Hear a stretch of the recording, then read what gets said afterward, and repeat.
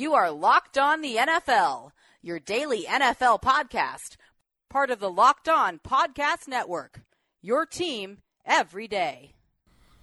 Well, hello.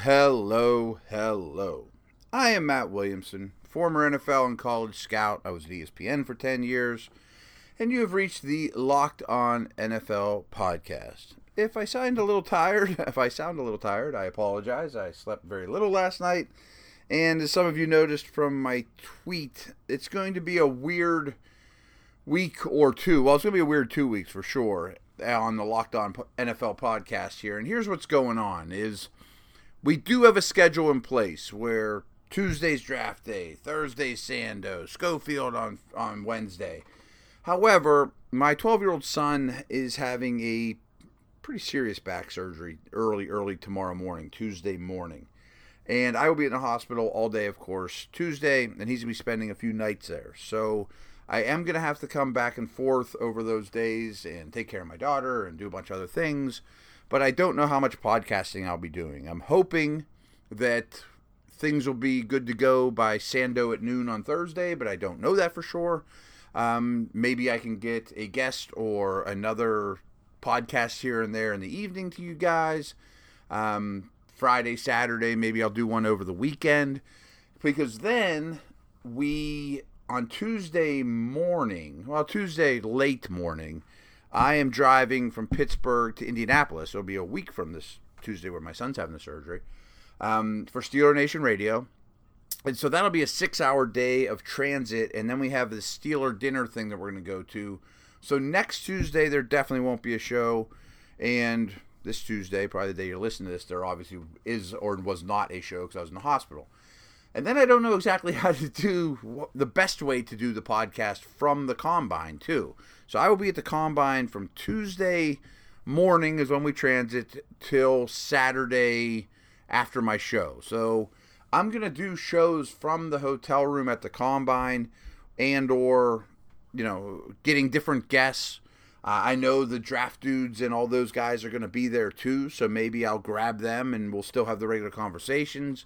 I plan on having a beverage with Sando anyways, so maybe we'll do the normal routine. So I need to play all that by ear, because when I do get to the Combine, I'm on the air from 10 to 1 every day, then I get an hour for lunch, and then I'm on from 2 to 4 every day. So that's when I'll be live on SNR. Which is great. It's going to be a blast. I love the Combine. I'll see a ton of people down there. I'll gather a bunch of notes for y'all, gather up, some interviews and whatnot. I just don't know how regular the podcast will be, and it won't be the normal routine. But the following week, post-Combine, we'll be back at it as usual, the normal off-season routine that you guys really liked from last week. That was the first week of that. And there'll be plenty of Combine stuff to talk about too, of course. So that's good stuff. So what I'm doing today, again, to pull back the curtain, it's Monday around 4-ish Eastern, just doing some Twitter questions and doing some tagging conversations. And over the next 24 hours or so, we're going to get franchise transition tags all in. So that's the plan there. Real quick before we do, I want to take one Twitter question too, because several of you asked me the same question basically, is what's the Jags situation at quarterback? I mean, do you think it's going to be Nick Foles in a second-round pick? Could it be a Bridgewater? Do they trade up? I really think that the Jags think they're close, and I tend to disagree with them, but that's fine. If you remember 2 years ago, I know they were a Final Four team with a dominant defense and a plan and a running game and Fournette, and I get that, but they were 10-6 that year with the easiest schedule in the league and a lot of holes. And I'm not saying they're closer to the 2018 Jags than the 2017 Jags, but I am telling you they're closer to the 2017 Jags than the Super Bowl champion, in my opinion. And I very much think they will sign Foles, which is going to entail cutting Malik Jackson and some other people like that and weakening what they already have, using the 7th overall pick on an offensive lineman, a wide receiver, maybe a trade down, something along those lines, tight end in a trade down, some sort of weapon for Foles. And I just don't think Foles I don't think going from a bad starting quarterback to a below average starting quarterback is enough to make the Jags champion of the South, king of the South, or Final Four team, or 10-6 or better again, especially if the defense takes a slight step back. But I think that's what they'll do. And then I think they're a likely candidate for a Will Grier to top the second round, or trade to 30, 31, 32 to grab a quarterback, that it's starting to slip a little bit. And I would have no problems with that move. I mean, assuming it's the right guy. That adds up to me. That makes some sense. But I do think they're going to put eggs in Foles' basket with the intention of get us back to the promised land. And I just don't think that's where they're at as an organization. Okay, we are back. And as I mentioned, one thing I wanted to really scan over quickly is these tags. And some of this information is going to come out as we've heard this, and it does leak out before the deadline. We all know these things. So I went to ESPN's page, and they did 20 potential tags. And let's just go quick at what I think they'll do and what they should do. Atlanta, Grady Jarrett, I think that's pretty close to a no-brainer. And this is a team that doesn't have a lot of needs. Keep this guy. He's still young. He's a difference maker. Maybe pair him up with a first-round defensive lineman. I think the Falcons could be in a good bounce-back situation. This one's tough for me. Baltimore, C.J. Mosley. I think if he hits the open market, he gets paid probably more than he's worth, but he's a really good player. They have a lot of defensive free agents. I think I'd almost rather let Mosley go and get my investments into like Zadarius Smith and maybe 2 or 3 guys instead of 1. But I tend to think in the end the Ravens won't tag Mosley and will do their best because they could add some. They need more offensive weapons. I'm not sure that they have the luxury to do that. And I think he'll get a lot of money on the open market. Again, probably a little overpaid, but such is life in the free agency world. DeMarcus Lawrence, to me, is a no-brainer with Dallas. Just move on that one. I've been reading some things that there's questions if the Texans will tag Clowney. That's nuts to me. I mean, that's an obvious one. Tag Clowney. I mean, he's a high-quality player, even if you only get him for a year and then figure it out a year after this, and you don't want to give him Khalil Mack money, you don't let him go. I mean, no way. Same is true with the Chiefs and Dee Ford coming off that year. I think you keep that carrot in front of them on on a franchise deal. Perfect situation, but it might cost you Justin Houston in the meantime. They mentioned Dante Fowler with the Rams. I don't see that at all. This is a team that's used the franchise tag quite a bit the last few years, but he's not worthy. I mean, he was a nice little addition, but no, I mean, he's not good enough is frankly the answer there. And really, I think the answer is the same way with Anthony Barr with the Vikings. They need to spend money elsewhere. They've invested in Kendricks. I think Barr will change teams and hit the open market. The Patriots are interesting. They have Stephen Gostkowski here. And there's a couple kickers on here, and honestly, I'm just going to kind of brush over that. Franchising kickers is good business. Do it. Great. But it was mentioned on Roto World today that they probably will not tag Trey Flowers. And to me, that's more the story. And it's also more the Patriots' way of doing things. They let Chandler Jones go. They traded him, but before paying him, they let him go. They don't put a lot of money in a big-name defensive front 7 player. They invest in secondary. They don't want contracts rivaling Brady in their locker room. They want to spread it out. I think Flowers moves and has a really good chance to be a Lion. Also came out early, just a blurb on Roto World before I hit record here, that they were really after Odell Beckham. That's interesting and scary in a way for the rest of the league. I know that they won't get him, and we'll get to Antonio Brown here in a minute, but I wonder if they would put a real package together for Brown. I don't think the Steelers would even listen to the Patriots, sending them Brown, but I wouldn't doubt at all that they very much would be in the market for a number 1 type pass catcher, especially considering the status of Gronk. Giants, Landon Collins. People seem to think he's going to go, but I think the right move there is tagging him. I think he's one of the true building blocks. Didn't make as many big plays. The defense in general wasn't as good.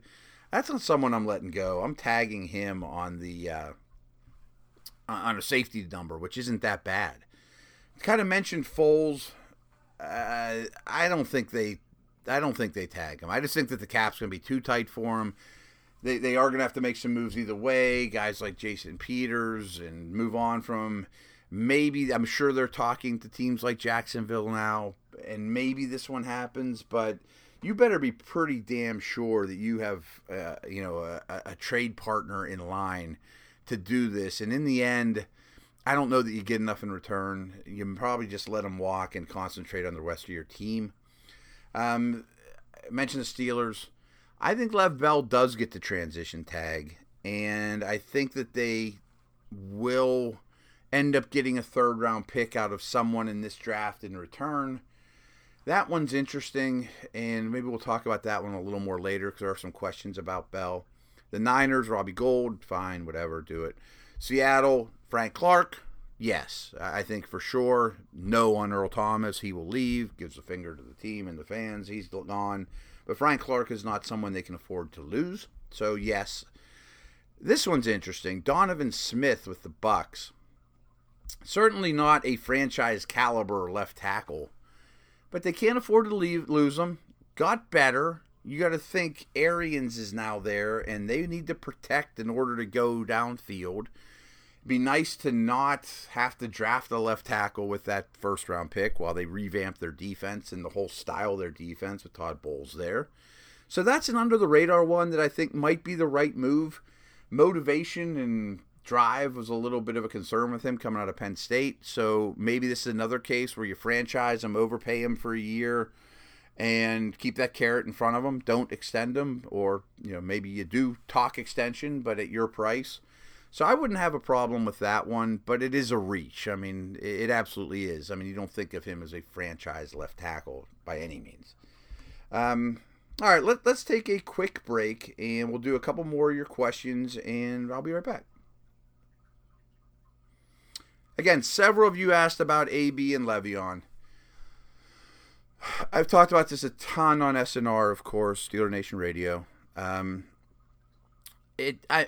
don't know if Brown's price tag truly is being driven down or not right now, because I still think there's 5 teams that would kill for a number 1 receiver, and he is so good still on tape. I think in return, the Steelers will get the equivalent of an early second, late first neighborhood from one of 5 or 6 teams. Oakland, Green Bay, San Fran, teams like that. I don't think he'll be back. I know him and Mr. Rooney are supposedly meeting in Florida, and maybe they see eye to eye. Maybe. But I think he's gone around that price tag. And we'll learn a lot more about this one at the Combine. So check back with me for sure on what we're hearing around the Steeler circles at the Combine when these talks will really heat up. As for Bell, I mentioned before, I do think they transition tag him. And I bet with the idea of, and the nice thing about both these guys is the way I'm laying it out, they will control then where Brown and Bell ends up to some degree. They don't end up in New England or Baltimore or something like that. Which could be the case with a guy like Bell, that if he's not transitioned, they let him go. That a team grabs him, the Steelers get that third a year from now, give or take, and don't have any say and are playing against him more than they want. Where with the transition tag, you have more power. And I think if going into right about now that several teams are interested, maybe you end up with an early third-round pick this draft just for holding his contract for a couple months and eating up a little bit of cap space for a couple weeks, I mean. So I think that very well could happen. And the interesting thing, and I'm just kind of speculating here with Bell, but it's such a running back friendly buyer's market for running backs. There's a lot of them in the draft. Not studs, but there's a lot of them. Tevin Coleman, Jay Ajayi, I mean, tons of guys that aren't Lev Bell, but are pretty damn good players that in the end, if you transition Bell, and the Jets offer you, a 3-year deal at $35 million or a 4-year deal at $40 million is the best offer Bell can get. He signs it. If you're the Steelers, you might look at that and say, we offered him well more than that just 1 year ago. Maybe we'll kiss and make up. I mean, he didn't leave his team out to dry in week 17. He made a business decision for more money. And I think his teammates would understand that a little bit more. I mean, again, that's a little far-fetched. I know they're happy with Connor, don't get me wrong. But if you look at them and they say, we offered him 12 or 13 a year, he turned it down, and now we have to match an offer for 9 or 10 a year, maybe. Especially if you're already losing Brown. Like, can you lose both of them? I think they will in the end, don't get me wrong. But you can see what I'm saying with this one. It gives them some options. Charles asked me, hope things aren't too bad on the personal front. Told you all about that. We're all good. My question is, if you're the Giants, are you trading up for Haskins? This is kind of a two-parter for me. First of all, I know Eli's loved and all that. But with the recent Flacco news, I think the obvious move for the Giants, and I don't think they'll do this, is cut Eli, sign Keenum, or give up a 7th-round pick for Keenum, give up peanuts for him, reunite Keenum with his coordinator that got the most of them as your stopgap guy, and that saves you like $10 million in cap space to make that transaction, which to me, they're basically the same player for this year, with full intentions, like you asked, to get Haskins or Kyler Murray. I mean, Locke, to me, I'd have to be sold on him. I don't know that I could take Locke at 7 either. But maybe. Or, kind of like we talked about with the Jags, that early second rounder you get back in for, another type of guy, Greer, somebody like that. And you go in with Keenum and Greer, or Keenum and Haskins. Why I was saying it's a two-parter, though, and this is something I very much believe, and draft history has just shown us too much, that I very much think one of the first 2 picks will be a quarterback. And maybe that's Haskins, I don't know, but I don't think you can just sit here and look at all these mocks and all those things and say, oh, you'll get a guy, you get Haskins or Kyler Murray or somebody like that at 7. I don't think so. I think Arizona, and especially San Francisco, if Bosa is out, are very much open for business. So, therefore, it's trade up past that top 5 or so to, get one of your quarterbacks. And the Giants, especially if the Jags would be out of that market after Foles, and if Denver's going to play for today and not for tomorrow, the Giants might be the most logical, and Miami maybe, but they'd have to put quite the package together and put a guy in a system that doesn't have much around them. So I absolutely could see the Giants getting to 1 or 2, getting Haskins. I mean, maybe 3, something like that. I mean, I don't know that the price will be that crazy to get to 2 or so to get your quarterback this year that it just crushes you. My buddy Joshua Silber, we're going to finish the show with this one. Like I said, it's going to be a quick show. Rank the following Breeze pass catchers in their prime: Colston, Thomas, Graham. Colston was a really good player, but he's clearly third. And he was one of the first big slots. And I love the way that Peyton used him and his physicality and trustworthy hands and moved the chains. But I don't know, even in his prime, people feared him, or, man, we can't let Colston beat us. Like, does Belichick take Colston away? No. He's still a possession dude. And, yeah, I know it's Pro Bowls and things. He's a good player, don't get me wrong. But I don't know that he'd have been a good player on any team either. He benefited at least as much from the system as vice versa. The other ones I'm torn, and I'm sure most of you are saying, oh, Michael Thomas is the best. And Thomas is freaking awesome. And catches everything, no drops, volume, big plays, toughness, love the player. But think back, remember when Jimmy was a year or 2 before he got traded to Seattle? That dude was a stud. That was Hall of Fame tight end play, long strider, go up and get the ball.